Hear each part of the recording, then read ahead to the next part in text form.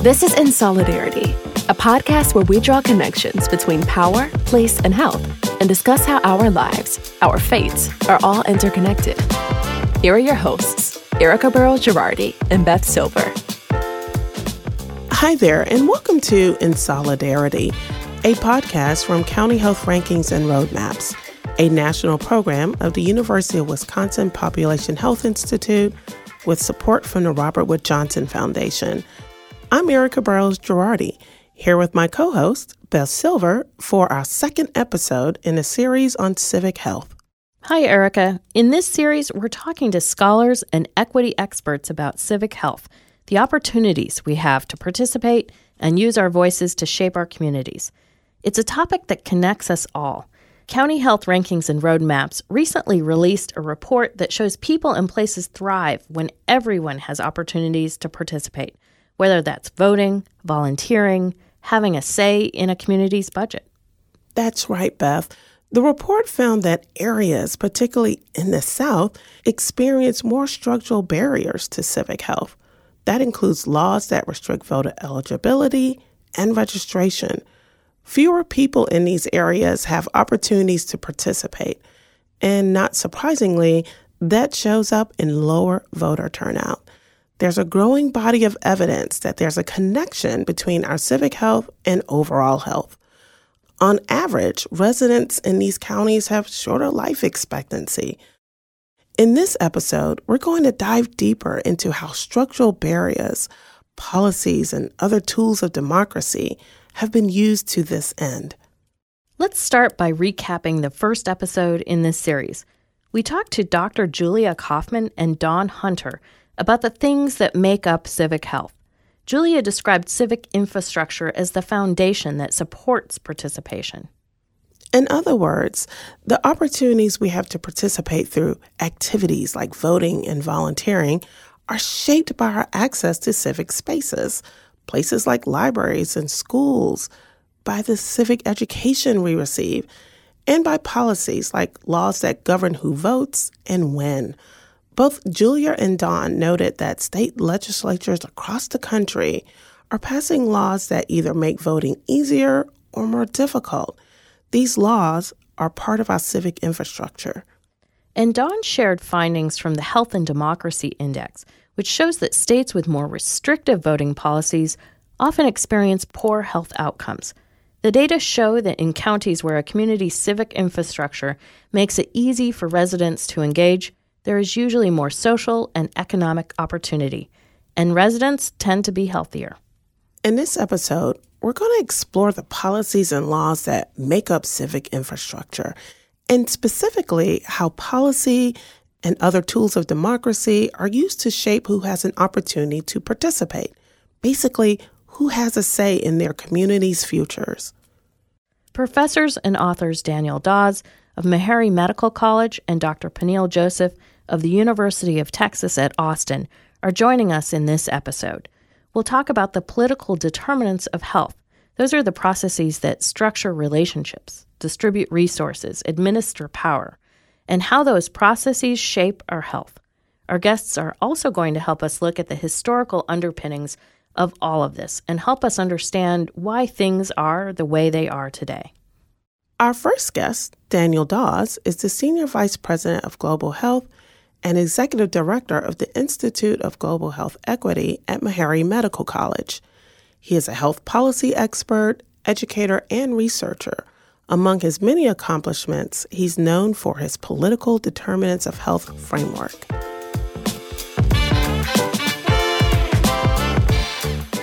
Thank you again so much for being with us. I wanted to start out with the social determinants of health. Things like education, housing, and income are increasingly understood as important drivers of health. How do your political determinants of health and that framework, how does that build on that? Yeah, absolutely. That's a really great question. So in thinking about the fundamental causes of these inequities, thinking about the root causes, we know that social determinants of health absolutely drive many of the structural conditions that we find ourselves in, that we're born in, we live in, we die in. You mentioned a few of these really critical ones, from housing to transportation to education, employment, and so forth.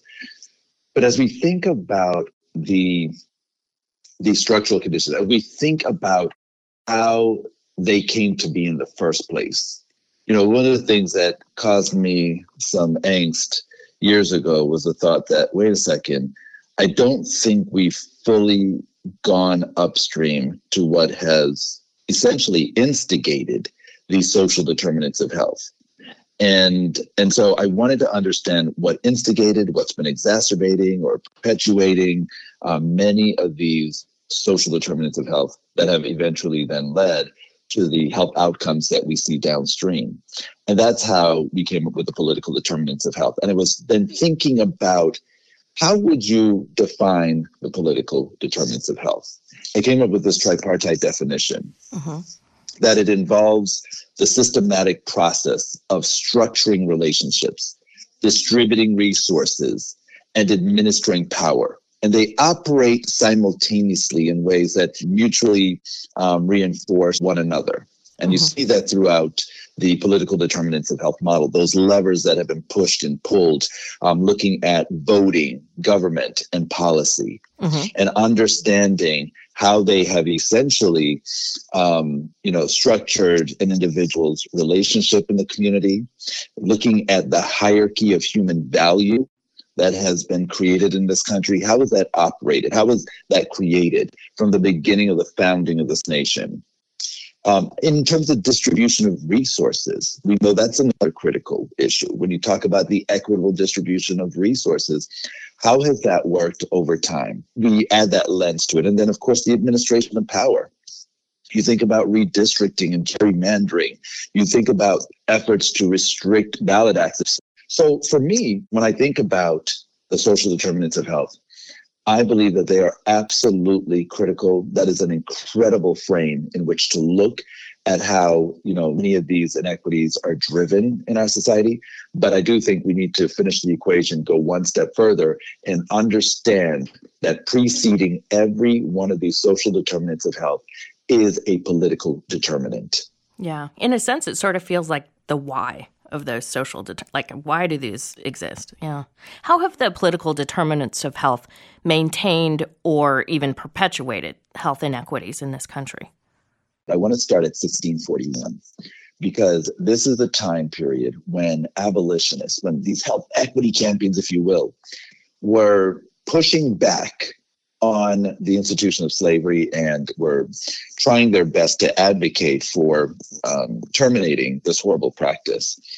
And as they were gaining, some headway, as they were gaining some success in convincing the community at the time and policymakers, the commercial interests said, wait a second, we're about to lose out on our business model of slavery if we don't get our act together. And so they mobilized and they started meeting and lobbying their policymakers. And interestingly enough, in 1641, it's at that point where you saw a piece of legislation called the Body of Liberties. It was a draft bill, if you will, that they started working on. And they used it as a template for all of the colonies. So from Massachusetts first to Connecticut, Maryland, New York, you name it, all adopted this law. And what we found, and I thought was pretty interesting, is after that law was developed, it was negotiated, implemented, and then ultimately enforced, the abolitionists said, wait a second, in reading this law, it did not say that the offspring of these enslaved people were, for purposes of the law, enslaved themselves. Therefore, they should be free on our soil. Well, what happens? The commercial interests, again, working with the political determinants, created an amendment to the law that essentially said, nope, all the offspring in perpetuity would be slaves themselves, so forth, so forth. And as if that weren't enough, they went even further. So this is now getting right to your question. What we saw in the 1600s and mid-1600s was very interesting. They then developed additional policies that prohibited Black and indigenous population groups at the time from raising their own food, a critical determinant of health, especially access to healthy foods. We know then that there were laws that were developed and implemented and enforced that prohibited Black and indigenous folks from being able to read and write, from being educated, another critical social determinant of health. The same thing with being able to raise their own money, earning their own money. That was prohibited by law. Another, again, if you tied to employment, a major social determinant of health. And it goes on and on. So you can see then how what we consider today as social determinants of health is really crucial factors in our overall health that play an outsized role in our health and well-being. You can see how policy and politics were leveraged to stifle minoritized groups from being able to realize their full health potential. We then saw that being recycled from one generation to the next, from the 1600s into the 1700s, then into the 1800s in terms of the effects of this over the course of history. Today, the same thing continues. It's not just a theory. It's not just happening in the past, or it didn't just happen in the past. It's still happening today. Yeah, the consequences continue today. What about examples of disenfranchisement that you see today that may maintain or perpetuate health inequities? You know, the first example that comes to mind, I mean, you can see how from a voting standpoint, there are efforts to, again, stifle the vote. We see that there are efforts in the South, especially, whether you're in Georgia or in Florida, Tennessee, Louisiana, and the like, attempts to cut off early voting, attempts to gerrymander and ensure that one party controls the power to the detriment of other communities. We see, all sorts of efforts to penalize those groups that are trying to register folks to go out and vote. And making it, again, very, very difficult, trying to make it so that folks are scared to go out and vote. We know Florida has even mobilized an office intended to look at what they call voter fraud. That is sort of imposing, and it seems like it was intended to intimidate potential voters and registered voters, as well as non-registered folks who are interested in voting. So you can see examples of this across the country, in the Midwest as well, where there have been attempts by different legislatures to maintain and ensure their dominance and control of power for decades to come. And that is why this is absolutely critical that we get involved and we fight on behalf of the groups that may not be as privileged or may not have the power that we ourselves, quite frankly, have to fight for them. Yeah. You've said that, quote, voting can mean the difference between life and death for the very communities that experience the greatest inequities. And yet they often experience the greatest barriers as well. Mm-hmm. Can you expand on the barriers you were referring to? The point of preventing folks or making it very difficult for them to engage in our political process, mm-hmm. At every part of the continuum. So whether it is making it difficult or prohibiting their entry by voting, whether it is afterwards by making it very difficult, for instance, in engaging with our government, making it such that it is very difficult for those with limited means from being able to take time off from work to engage in this. So I think it's important to understand that we've got to bring government to the people too. You have got to do these field hearings as well. Allow people opportunities, whether it's by online means, virtual means, or whatever, to participate with government, to participate in development of these policies, in really understanding that the people who are closest to the pain and the problems of health inequities are the ones who know what's best for them. They know what they need. They are absolutely able to tell you what it's going to take to overcome that challenge. and understanding that community engagement, that community-driven policies really are what we should be focusing on. I think when we come with that humility and that appreciation for the power that community has and their knowledge, deep-seated knowledge and understanding, I think once we come with that humility, my gosh, imagine the powerful changes that could be affected. Mm-hmm. Let me just ask you one final question. In your book, you write that, quote, "If you think that you are immune from what happens to others, you are sadly mistaken." How do we shift our thinking from a nation of people who think they're immune from what happens to others to a nation of people who act for the good of all? I think I'm going to borrow my quote from David Satcher again, where he says, what we need more than ever are leaders and people who care enough, know enough, have the courage to do enough, and who will persevere until the job is done. I think first we all need to care. We need to appreciate and see the humanity in every population group. You know, I get extremely concerned when I see how segregated we have become. When you look at residential segregation in this country, when you see how there are attempts right now, to prevent folks from mingling, to design our residential neighborhoods so that only those who look like ourselves are part of that community or net neighborhood. I think it's so important that we first realize we are one human race. And I think when we can see the humanity, and Ruth Bader Ginsburg, Justice Ginsburg, I thought, made an incredible comment. She said, we oftentimes aren't getting enough time to develop relationships with folks who think differently from us or who look different from us. We all want to, we're scared to come outside of our boundaries, if you will. But we need to do that for the sake of our democracy and really to see people. To see people for who they are, to see the humanity in people.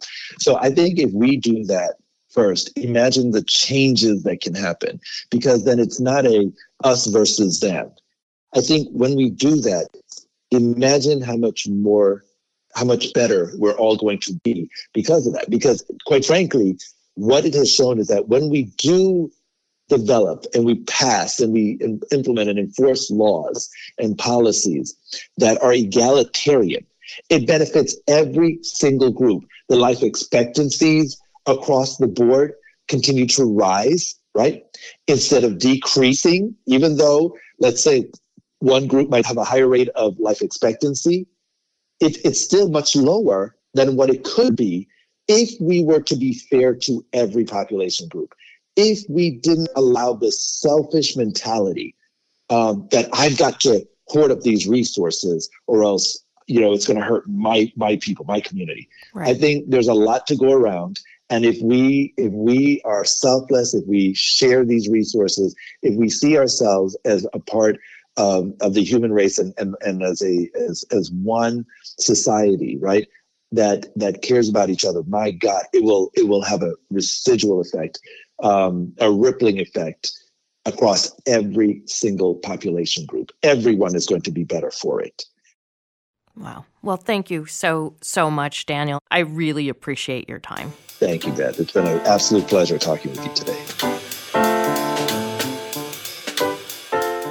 Beth, this might be the first time that many of our listeners have heard about the political determinants of health framework. I appreciated how Daniel connected the framework to something familiar, the social determinants of health, things like housing, transportation, and education. Daniel said that the political determinants go a step further than the social determinants to describe how they came to be in the first place.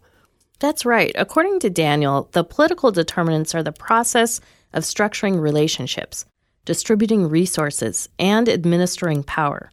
And Daniel helped us understand the political determinants of health by talking through historical and current examples. One of the examples that I keep thinking about was from the mid-1600s, before the United States was the United States. Colonies were already passing laws that determined how and if Black and Indigenous communities could access education, grow their own food, or earn money. These policies shifted resources, power, and relationships, which shaped the social determinants of health. We're going to continue to talk about how policies and systems, both historic and current, shape the opportunities we have to participate in our communities with our next guest, Dr. Peniel Joseph. Yes, Dr. Joseph is a professor at the LBJ School of Public Affairs at the University of Texas at Austin. He's the founding director of the Center for the Study of Race and Democracy. And last fall, Dr. Joseph released his latest of many books, The Third Reconstruction, America's Struggle for Racial Justice in the 21st Century. His scholarship can help us understand how race and class intersect, and how our past can help us make sense of who we are today.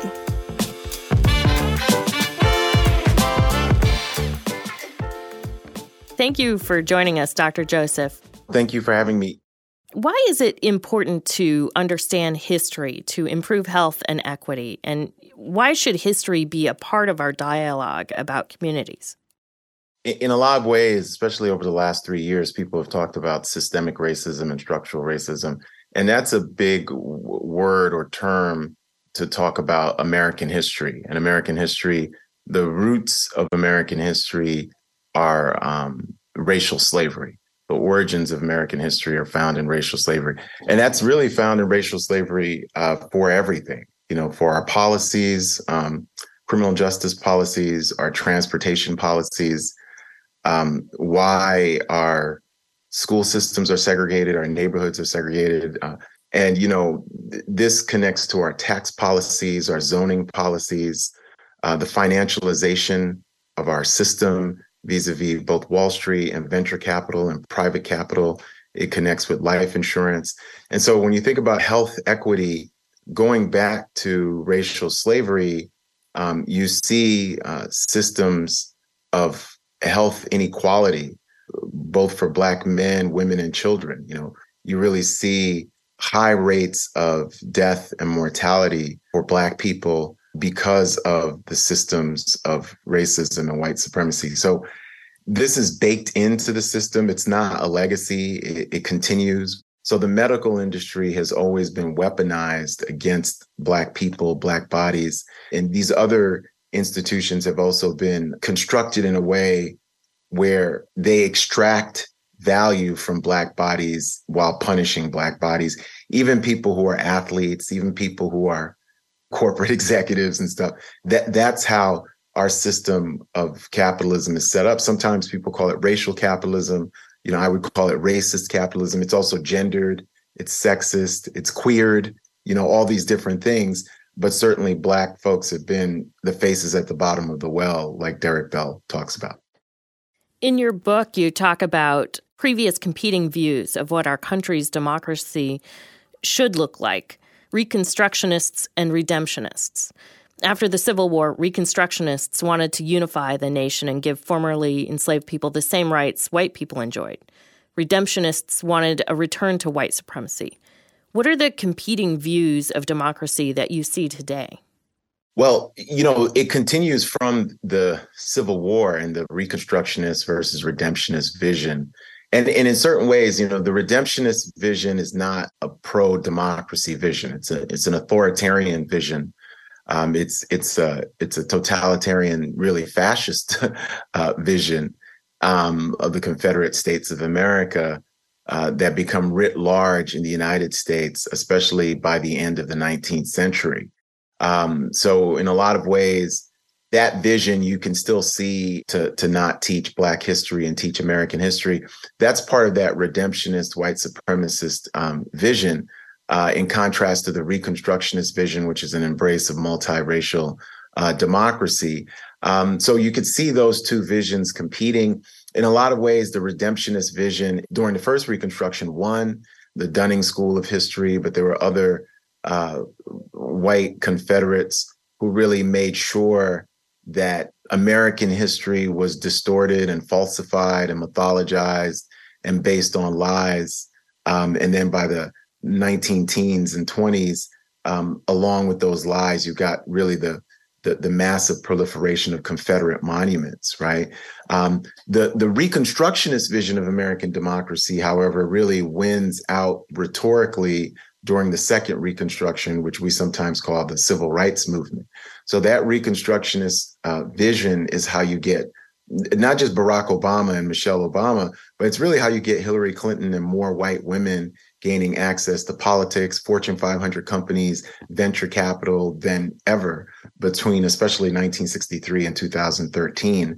And so in a lot of ways, one is a pro-democracy vision, but the other is really an anti-democratic vision that when we go back to the 19th century, it's that redemptionist vision is why women weren't given the right to vote in 1870. It's why you have things like the Chinese Exclusion Act and anti-immigration and xenophobia. It's why you continue in the 19th century during Reconstruction to sort of have the tail end of settler colonialism and Native American indigenous dispossession and violence and efforts at a kind of genocide, although there's 2 million indigenous people in the United States, so they were not successful. So it's important for us to understand that. And these are, what's so interesting is these are all just stories, but the stories that are embedded in them are connected to institutions, to public policies, to systems that allow people to flourish, or systems that allow folks to die and be led to premature death. We're at an important crossroads right now in this country. And as you write, this third Reconstruction is made up of the presidencies of Barack Obama and Donald Trump, Black Lives Matter, and the Capitol riot on January 6th. Over the past few years, state legislatures have enacted laws either restricting or enabling voter participation. What can history teach us about the most important things that we need to do to ensure a strong democracy for everyone? Well, I think history teaches us that you've got to stand in solidarity with a multiracial coalition, right? So in a lot of ways, the reason why the first Reconstruction was lost is that there weren't enough white people of conscience who stood in solidarity with Black people. The reason why the second Reconstruction was won was you had, yes, mass Black people, Black led, but you had enough white people of conscience in solidarity to make some real measurable gains with the Civil Rights Act, Voting Rights Act, and other things. I think now is a time for choosing, right? Dr. King wrote, there comes a time where silence is betrayal. And we have to have a coalition that defends Black lives, that defends reproductive justice, that defends folks who are queer and trans, who are immigrants, who are Muslims, who are poor, who are HIV positive, who are disabled. That is the multiracial democracy that we have to defend. Folks who are Jewish, folks who are Christian, who are atheists, all of that. And so unless we stand in solidarity with each other, they're coming for us as well. And so I think we have to stand in solidarity with each other, and we have to push back against the voter suppression. We should be demanding redistributive justice for all people, but very specifically, reparations for Black, for Native American, for other folks who have been dispossessed and continue to be dispossessed. So there's a lot on our plates, but if you stand in solidarity with each other, and solidarity is beyond allyship. 3 years ago, we heard a lot about allyship. And the reason that has gone into the dustbin is because it's not enough. Yeah. What are some of the tools of democracy that are used to advance equity and civic health? And on the flip side, what are the tools that are used to diminish equity and civic health? Well, I think the tools to expand equity are, again, going back to solidarity. I think labor unions at their best are real important, exciting tools to expand solidarity. I think organizations that are feminist organizations that talk about intersectionality and radical inclusion have been used as tools to expand solidarity. I think organizations that are interested in transforming the legal system and the criminal justice system and rethinking and reimagining public safety are all tools to give us a more robust democracy. So, and really, when we think about it, the four basic needs people have are going to be education, healthcare, housing, and transportation.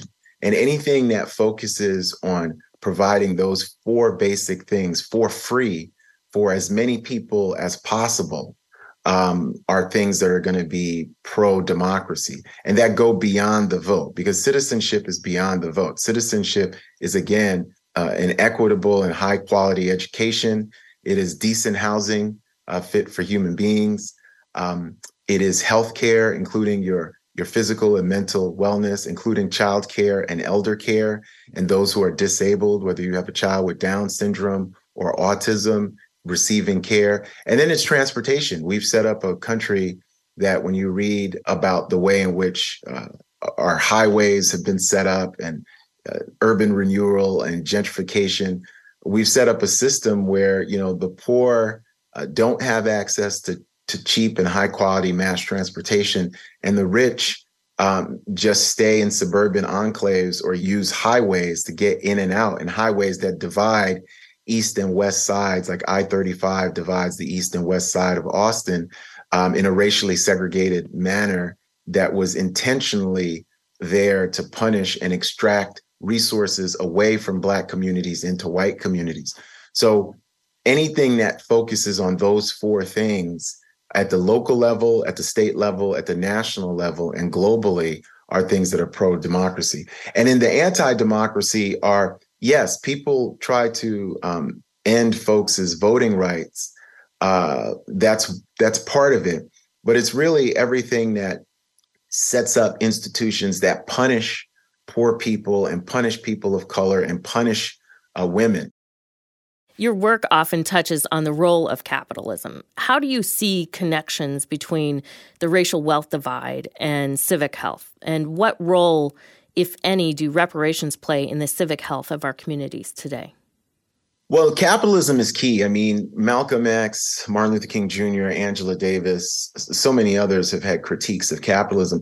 I think what we don't understand with our critiques of capitalism is the way in which race, class, gender, sexuality are connected, linked, imbricated in capitalism. So you can't say you're just going to focus on class or just going to focus on race. You have to focus on all of it. It's just that we have a system of extractive capitalism that goes back to racial slavery, that extracts value and wealth from Black people and puts them into the hands of white institutions and white communities and white neighbors. Black people were used as leverage and collateral. So Black people were the first mortgage securities. They were the first people who could create this kind of global wealth at the pace that impacts the Caribbean, that impacts Europe, that impacts Asia, that impacts the entire world, right? And so when people talk about reparations, which I'm going to get to, people have to understand it's not just about reparations for millions of acres of land that was stolen